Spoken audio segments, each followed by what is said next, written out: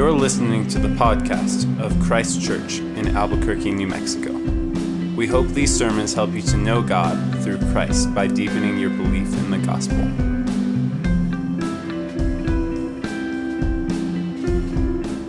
The reading this evening comes from Acts chapter 8, verses 26 through 40. Now an angel of the Lord said to Philip, "Rise and go toward the south to the road that goes down from Jerusalem to Gaza. This is a desert place." And he rose and went. And there was an Ethiopian, a eunuch, a court official of Candace, queen of the Ethiopians, who was in charge of all her treasure. He had come to Jerusalem to worship and was returning, seated in his chariot, and he was reading the prophet Isaiah. And the Spirit said to Philip, "Go over and join this chariot." So Philip ran to him and heard him reading Isaiah the prophet and asked, "Do you understand what you are reading?" And he said, "How can I, unless someone guides me?" And he invited Philip to come up and sit with him. Now the passage of the scripture that he was reading was this: "Like a sheep he was led to the slaughter, and like a lamb before its shearer is silent, so he opens not his mouth. In his humiliation justice was denied him. Who can describe his generation? For his life is taken away from the earth." And the eunuch said to Philip, "About whom, I ask you, does the prophet say this? About himself or about someone else?" Then Philip opened his mouth, and beginning with this scripture, he told him the good news about Jesus. And as they were going along the road, they came to some water, and the eunuch said, "See, here is water. What prevents me from being baptized?"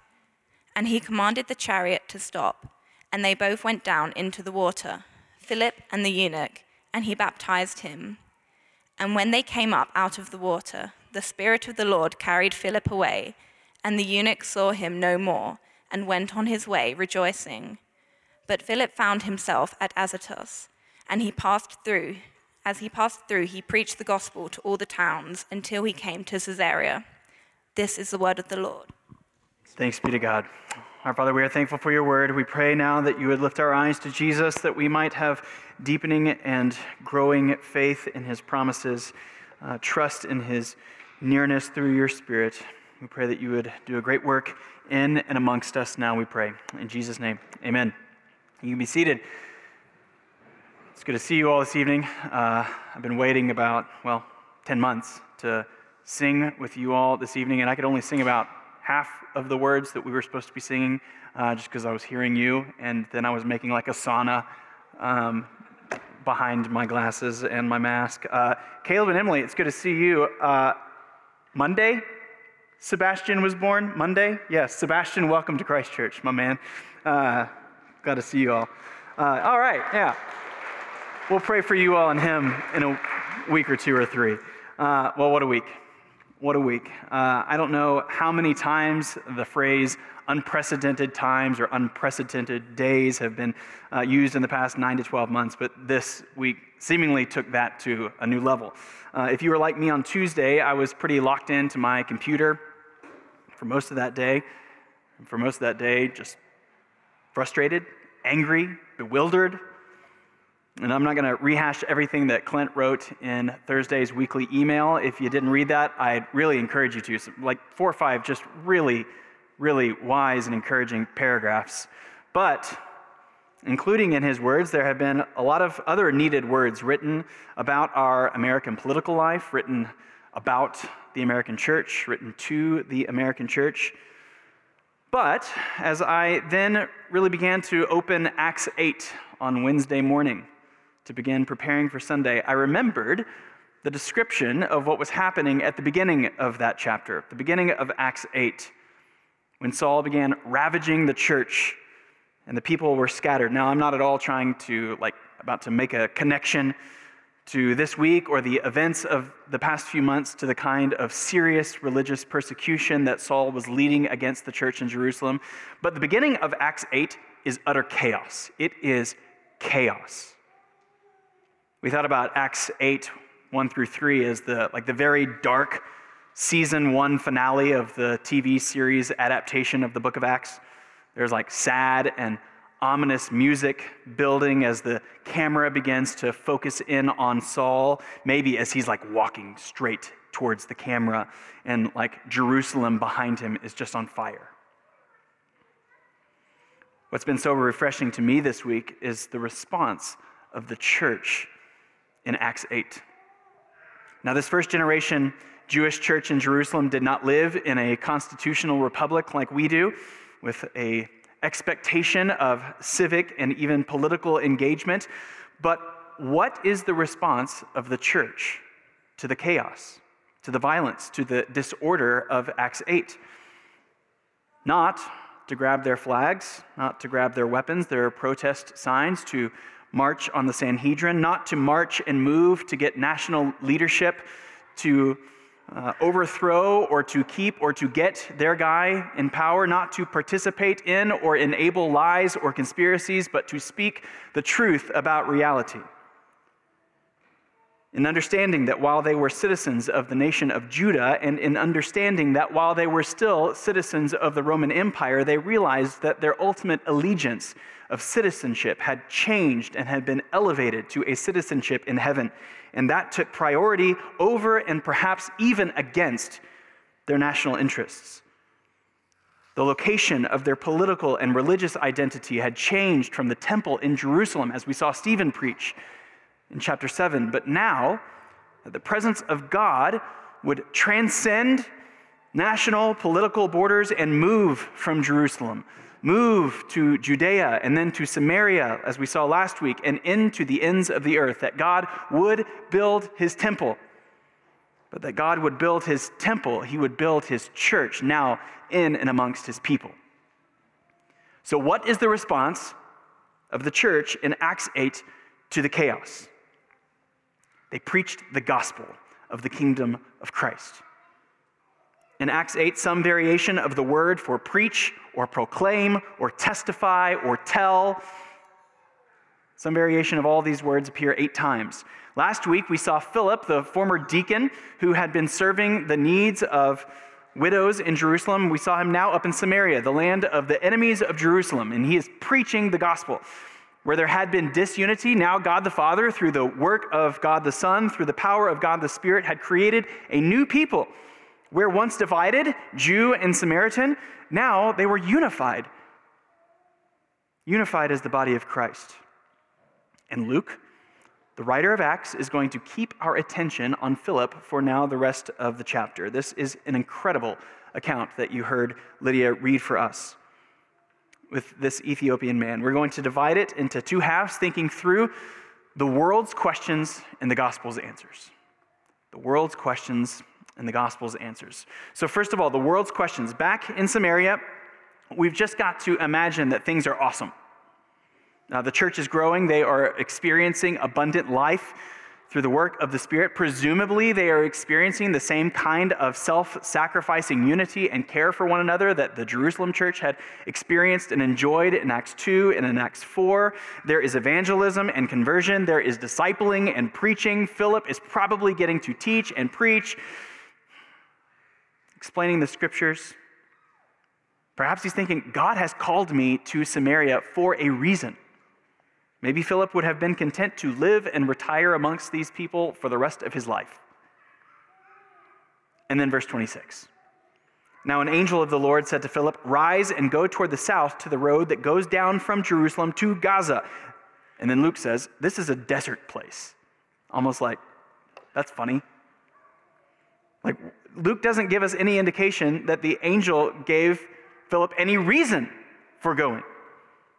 Like, what for? What would he find there? And it's even pretty unspecific. The angel says, go toward the south to the road. So I guess I'll just follow the road then and then wait to hear from you again? Or should I look for the next clue? Is it like on the 3rd palm tree on the right or something? He doesn't know. He just obeys. Verse 27, he rose and went. Now in our TV episode version of this story, there would probably be a hard cut after he walks out of Samaria. Verse 27 says that Philip rose and went, but he doesn't meet anyone just yet. Luke is now introducing a new character with some backstory. He says there was an Ethiopian. Like if I were directing this TV episode, I would probably then go to a flashback of this African brother's life. Luke tells us that he's a eunuch, a court official of Candace, the queen of the Ethiopians, who was in charge of all her treasure. Now, we won't go into all the details of why eunuchs would have been the most trusted court officials. You could perhaps Google that or ask me later. But the main bullet points about this guy that Luke is immediately trying to draw our attention to is that he's really important and that he's Ethiopian. These two things are related because Ethiopia is a long way away, and only someone who is important enough and wealthy enough to make this trip could make it. Modern-day Ethiopia is way over on the eastern horn of Africa. In these days, Ethiopia was like an entire region and a kingdom of essentially everything that's sub-Egypt, everything that is south of Egypt in eastern Africa. It's often referred to as Cush in the Old Testament, which likely included parts of modern-day Egypt and Sudan as well. Perhaps, though maybe not, stretching all the way over to modern-day Ethiopia. So when you hear Ethiopia, perhaps not just thinking of our modern-day borders. Now, while we don't exactly know where this guy might have been coming from, I had some fun with Google Maps this week. I had our guy start in the city of Khartoum in modern-day Sudan. And Google Maps tells me that if he had a car starting from Khartoum, getting to Jerusalem, and if he avoided the modern-day ferries that would get him across the Red Sea, it would take him 62 hours to drive the 1,800 miles across the desert. But of course, he didn't have a car. If he were to walk, Google Maps says that it would take him 550 hours to get to Jerusalem. This is likely at least a 3 to 4 week journey across the desert to get to Jerusalem, which Luke tells us he'd come to the city of Jerusalem to worship. Why? We don't know. We don't know how he knew of Jerusalem, what he expected to find there, what God he was coming to worship, presumably the God of Abraham, Isaac, and Jacob. Maybe the Queen of Sheba, who had come to visit Solomon about 900 years prior to this, had maybe taken the Jewish scriptures back to this region of Africa. And there were many people who knew of this God, who would also come to worship him, though only, of course, the extraordinarily wealthy would have been able to make this pilgrimage. If he was familiar with these Jewish scriptures, though, he would have known before arriving in Jerusalem that he wouldn't have had full access to the worship in the temple because, one, he was a Gentile. He was a non-Jew. He was an outsider. But that second, he was a eunuch. The Levitical law excluded eunuchs from temple worship, presumably not because of moral reasons, but because of reasons of wholeness. Think about other ways in which temple worship was restricted. Even blemished lambs were not appropriate for sacrifice because of an emphasis on holistic purity. There were elaborate processes of cleansing that would make just a select few in the whole country able to worship in wholeness. And so maybe before traveling, this man, perhaps he did have the Jewish scriptures. Perhaps before this trip, he had the entire scroll or scrolls of the book of Isaiah that we find him reading on in just a minute. And perhaps he had read of Isaiah 56, where Isaiah says, "Thus says the Lord, let not the foreigner who has joined himself to the Lord say, the Lord will surely separate me from his people. And let not the eunuch say, behold, I am a dry tree. For thus says the Lord to the eunuchs who keep my Sabbaths, who choose the things that please me and hold fast my covenant, I will give in my house and within my walls a monument and a name better than sons and daughters. I will give them an everlasting name that shall not be cut off. And the foreigners who join themselves to the Lord, to minister to him, to love the name of the Lord, and to be his servants, everyone who keeps the Sabbath and does not profane it, and holds fast my covenant, these I will bring to my holy mountain, and make them joyful in my house of prayer. Their burnt offerings and their sacrifices will be accepted on my altar, for my house shall be called a house of prayer for all peoples. The Lord God, who gathers the outcasts of Israel, declares, I will gather yet others to him besides those already gathered. So maybe this guy is like really optimistic. Maybe he's read of Isaiah 56, and so he goes to worship at this holy mountain, at this house of prayer, that he might belong to God's people, perhaps even in obtaining a name that is better than that of just being a genetic son of or daughter of Abraham, but that he might belong to God and to his people. Now, we don't know what happened in Jerusalem. It could have been a wonderful experience, and this Ethiopian guy is on his way home, refreshed and encouraged by his time in Jerusalem, though we do know the kind of Jerusalem that he is leaving and the kind of burning and violence that he would have been leaving behind. So if you've ever seen the movie Luther, where Joseph Fiennes plays Martin Luther, it recounts the time in Luther's life where he told of his pilgrimage to Rome, of how when Luther arrived in Rome, he was so confused and disgusted by what he found there. He made the trip to know God more clearly, and instead only found empty and false worship of idols, a religion that brought fear and anxiety and exclusion rather than assurance and joy and belonging. Luther's trip back to Germany, perhaps on a wagon back from Italy up to Germany, is exactly how I speculatively imagine this Ethiopian guy's journey on back across the desert. Confused, disappointed, discouraged. And maybe he was trying to understand what he had missed in Isaiah 56. Maybe he's thinking, I was expecting to feel this sense of belonging when I arrived. Maybe I just missed it. Maybe I missed the context. Like I had Isaiah 56 verses 3 through 8 on a poster in my bedroom, but it was just out of context. I should probably read what comes before and after it, which is always a good thing to do when reading the Bible. And so here he is, sitting on the back of his chariot, reading 3 chapters earlier from Isaiah 56, reading Isaiah 53, and he's real confused. He's reading about a sheep that never makes a noise, never gives a cry before he gets slaughtered. The sheep is humiliated. The sheep is denied justice. But it is this sheep that will bear the sins of many. And this dead sheep will then be an intercessor, a go-between for sinful outsiders. I'm sorry, what? That doesn't make any sense. What kind of sheep are we talking about? He's sitting on the back of his chariot with like scrolls unrolled, frustrated, confused, despondent as he's reading this thing out loud. He's like head on his forehead, and then he looks up and there's a guy sprinting right at him. And he's probably weirded out a little bit, and he probably like puts his hand underneath the scroll and grabs hold of his sword because this guy is like sprinting right at him. This guy comes up, is out of breath. He's like, hey, just a second. Do you understand what you're reading? This Ethiopian guy is probably thinking, no, I don't. This is weird, but how will I understand this weird stuff about a dead sheep unless someone explains it to me? You got something? And Philip says, boy, do I.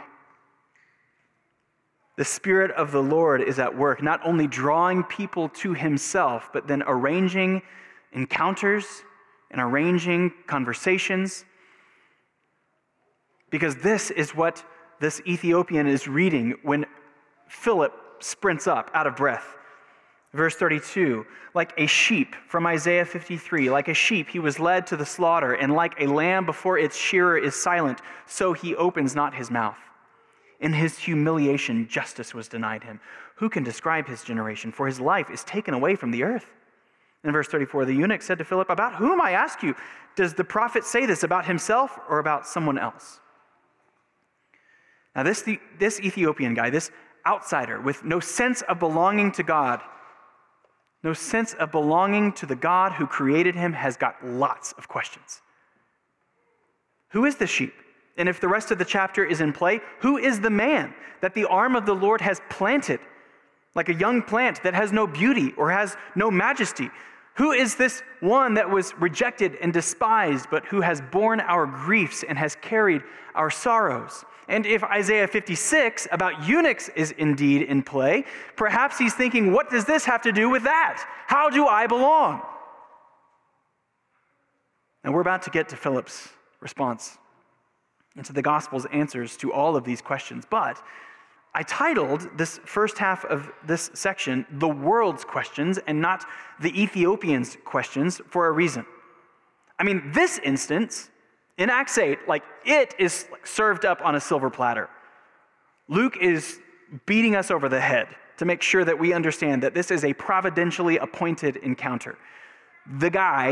This guy is reading the chapter from the book in the Old Testament that perhaps most clearly points to the person and the work of Jesus Christ, the Messiah, the Lamb of God who takes away the sins of the world. But here's the thing. The unbelieving world around us is asking all of the same kinds of questions. The questions, they morph and they change through time and location, but all humans, whether consciously or subconsciously, are all asking, who am I? What should I do about my own personal sense of failure, my own personal sense of inadequacy, of exclusion? I feel like a hypocrite. What do I do about that? I feel like I don't belong. What will make the world right? What will make me right?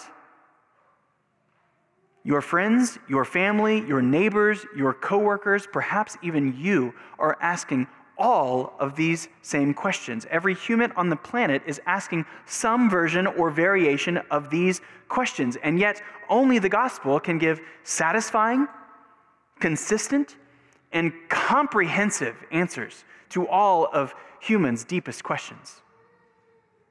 So let's look. Now, if we've considered the world's questions, let's now consider the gospel's answers.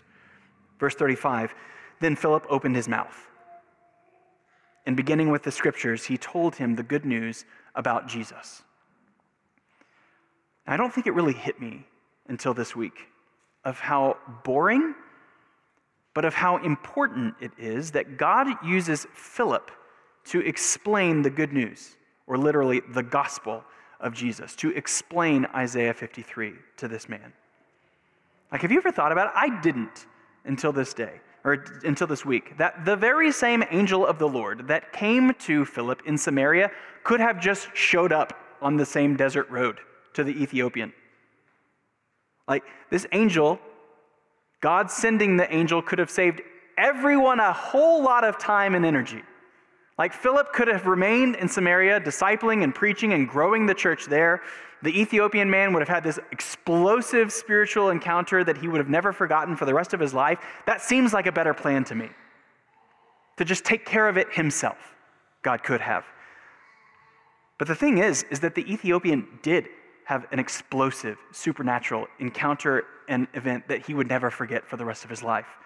And it is through the very boring and ordinary means that God says that he will build his church. It is through preaching, through teaching, through baptizing, through discipling, that he would turn the household of his presence no longer into a building, but into a people. The Spirit, in a very supernatural way, is in a seemingly boring and natural way building his church into a global people. People will not understand or know God without Christians opening their mouths, without Christians preaching the gospel and explaining the scriptures. Apart from the work of the Spirit speaking through the mouths of his people, the world is just stumbling around in darkness, asking all of the right questions and finding none of the right answers. Just like we all were until someone opened their mouths with us. If we are Christians, when someone explained the gospel with us, opened the scriptures with us, explained the word of God, giving us now a lamp unto our feet, a flashlight through the very dark forest road. And so whenever the gospel is proclaimed, whenever the Bible is opened, studied, read, or explained, there is an explosively supernatural moment of the Spirit of God at work. Even if the results don't feel explosively supernatural, even if you don't see the results at all. Philip explains, beginning with the scripture, meaning he probably used Isaiah 53 as a jumping off point to then explain the whole of the Old Testament story, the whole of the gospel story, to explain that the good news is that Jesus, the high king of heaven and earth, through him, God saves sinners. Through his life and death and resurrection, that this Ethiopian man's questions are good questions, that all find all of their answers, that all find all of their yes and amen in Christ, that there is separation from God because of sin, because of intentional rebellion of humanity to either an open insurrection, trying to overthrow God as king, or in indifference, to just ignore him as the creator of all things, and instead worship other things, including ourselves, that there is separation and even exclusion in the old covenant way of God's interaction with and indwelling with his people, but that now Jesus has torn the veil separating God and man. And as he welcomes sinners to himself to be forgiven, washed, and welcomed into the presence of God, now the exclusion that this man would have felt and known, an outsider, someone without a sense of belonging, someone excluded, someone who experiences even very physically and perhaps psychologically and spiritually a sense of unwholeness, can now be made whole. Now this same God is by his Spirit and through his people now tenderly inviting the outsider, tenderly whispering and calling and embracing those former rebels, former enemies, former outsiders to himself to belong. Coming to Christ in this age and in these bodies may not bring physical restoration, as it wouldn't have had with this man. May not bring comprehensive psychological clarity that our bodies and minds might confuse us with. But coming to Christ will bring us to a good and faithful shepherd. That being identified with him in his death and resurrection, that being near to him will bring you rest. Will bring the answer to your deepest question, your deepest problem, the forgiveness of your sins, as you can now follow him with a clean conscience. And the eunuch hears all that and says, I'm in. I'm in. Here's water. What prevents me from being baptized? Right now. Let's go. I'm in. That's all I need to hear.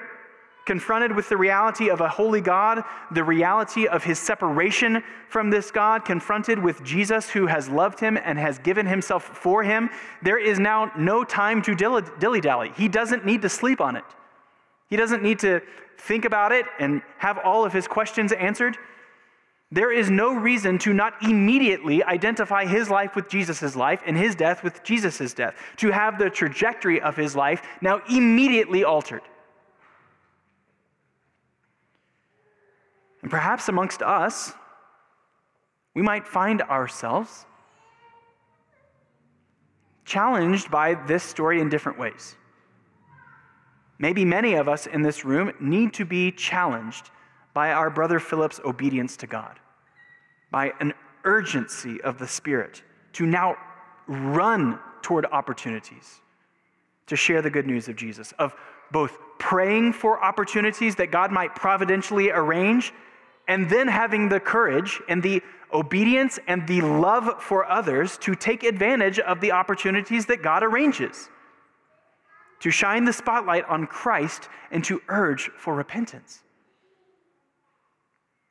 Still others among us might be more challenged by our brother, the Ethiopian, who decisively responded in faith.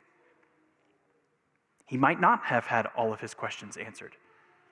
He definitely did not have his entire life cleaned up or had all of his bad habits now made better. He was an outsider, but now he is an insider. He was an enemy, now he is a friend. He was once lost, now is found. He was once an orphan, now he is a son. Why in the world would you wait and not experience all of that? Especially when he and you are not promised tomorrow. Come to Christ today. Have your sins forgiven. Why wait? What is preventing you? And yet at the same time, the history of the American church, especially in about the last 160 years or so, is that of placing an emphasis on a time, a moment of decision, of decisively identifying with Christ and an immediate baptism following in the pattern of Acts 8 without an understanding of that a day of salvation is rather a life of salvation. Of identifying with Christ not in a moment, but that moment being the first moment of the rest of your life. That moment being the first moment of the rest of eternity. Rather than counting the cost of what it means to follow Christ, but then saying, yes, amen, and he's worth it. I still want to follow him for the joy that he will bring. Instead, perhaps saying, well, what's the harm in getting baptized? I guess it's probably worth it. I mean, it seems like a fair trade to get wet for a moment. If that can secure eternity, seems like a pretty wise investment of my time and dryer at home to dry my clothes. Good trade. Now, the normative pattern of repentance and faith and baptism in the book of Acts is to be baptized not only into Christ, but into the church, into his body. Philip, understanding that this man is headed back to Ethiopia where there is no church, in fact, he is heading back to be the very first Christian, the very first ambassador to the nations. Perhaps he's thinking, and perhaps not, but perhaps he's thinking, yeah, we got to baptize this guy right now. Let's go. And yet, the Ethiopian guy is also an outlier in the book of Acts. He is not baptized into a growing community, a growing church, a growing body of Christ. But his baptism, a decisive baptism, along with every other baptism in the first few centuries of the church, was a big, big deal. These first several thousand who were baptized in Jerusalem that we saw at the beginning of the book would be saying in their baptism that they no longer would adhere to the temple system of worship or adhere to a strict following of the law for their righteousness. Their baptism would announce them to their community and to their people to, at best, be zealots or radicals, or at worst, blasphemers or false worshipers. Their baptism likely burned bridges relationally, socially, and within their families. Outside of Jerusalem, and in the rest of the Roman Empire, as we'll continue to see in the book of Acts, to be baptized was now to wear a badge of perceived disloyalty to Rome. Disloyal to Roman gods and to Roman emperors. To get into the waters of baptism was in and of itself an act of counting the cost, of following Jesus and finding him worth it. An act of faith. All of this is unlike today, where in many church cultures in which it can be more socially costly to not be baptized. Now, of course, this is becoming less so, but perhaps in some cultures you might not be thought of as highly socially or morally unless you are baptized. Again, less and less these days, but growing up in Texas in the 80s or the 90s, like all good Texans have had a moment of baptism. Have had a moment of, hey, when did you get saved? Yep, mine was in 6th grade. Yep, that's when I got baptized. Yep. Everybody has a story like that. And many of them, praise the Lord, are genuine and real and good. But this is why we, unlike the Ethiopian who, where there was no church to be baptized into, was immediately but radically baptized, we tie baptisms to our membership class. And since the act of baptism today carries very little cost and mostly benefit, we want to give folks an opportunity.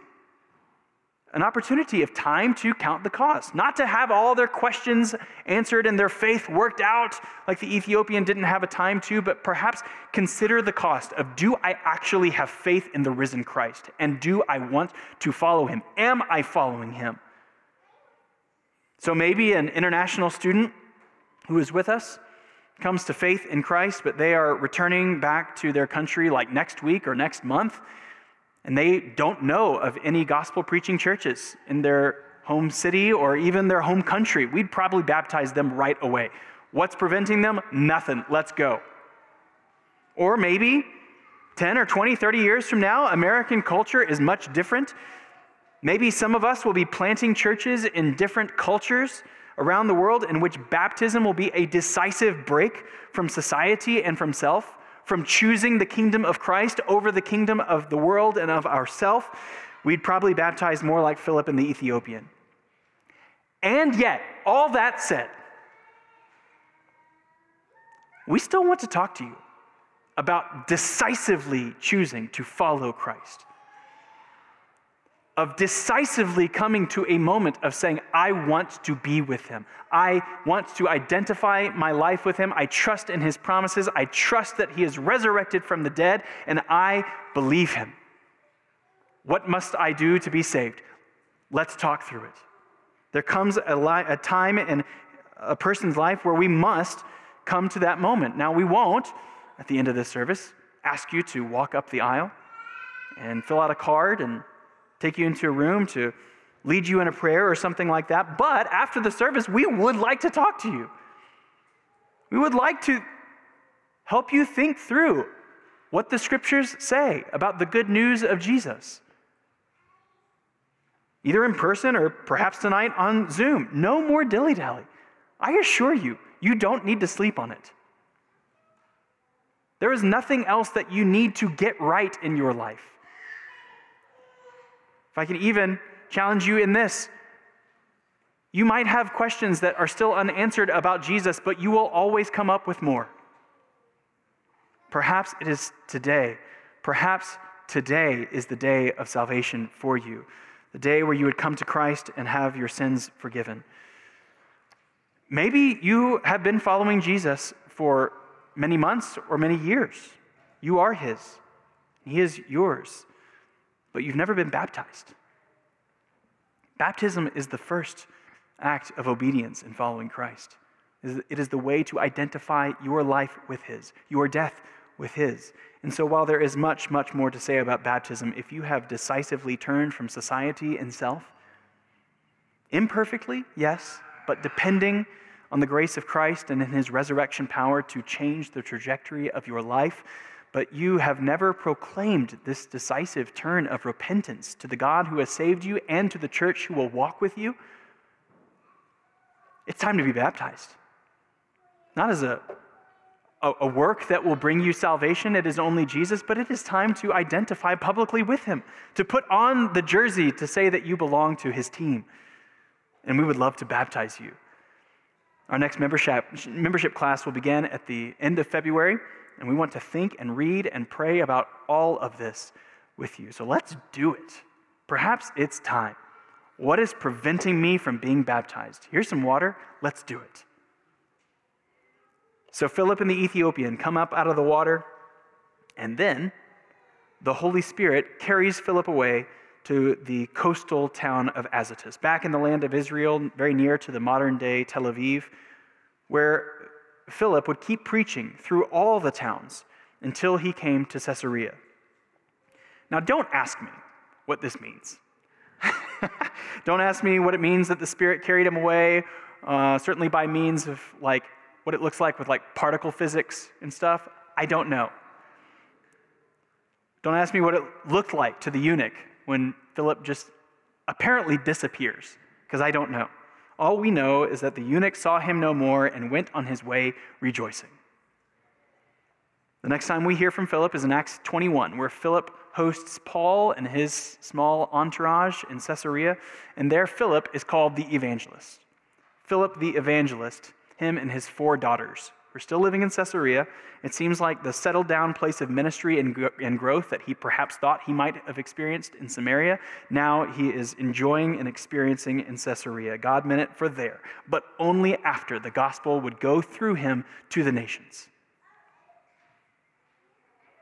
Jerusalem was burning at the beginning of Acts 8. There is chaos and disorder, and it feels like the world and the church is being decreated.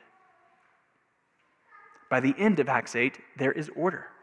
There is life. There is joy. Not through governments or politicians, not through elections or debates, not even through protests or attempted insurrections. It is the word of God that speaks creation life. It is the preaching of the gospel that brings order out of the chaos. So, let's go from here encouraged, convicted, challenged, invigorated by the Spirit of God who will send us. Send us out that many others might be brought in. Let's pray to that end. Our Father, we are so thankful that you have not only been faithful to send your Son, to send your Spirit, but that you have been faithful to send your people, and in their response, that they have been faithful to your goodness, that they have been faithful to preach the gospel, that someone preached the gospel to us, that we understood, those of us who are in Christ, that we heard the good news proclaimed out of someone else's mouth. Though even as imperfect as those evangelists were, perhaps even in an incomplete understanding of the gospel of the kingdom of Christ, and yet we heard it all the same, and we came to believe. Send us now. Use us now. Send us wherever you would have us. Help us to pray. Help us to be aware of opportunities. Help us to take advantage of them. Help us to walk into them. Help us to run to them. That our coworkers, that our family, that our neighbors, that our friends might hear the gospel and believe. We pray that you would do this to bring glory to your name, assurance to your people, and joy to the world. We pray all these things in Christ's name. Amen. We hope you have been encouraged to deeper life in Christ through the preaching of this sermon. For more information about Christ Church, visit www.christchurchabq.com.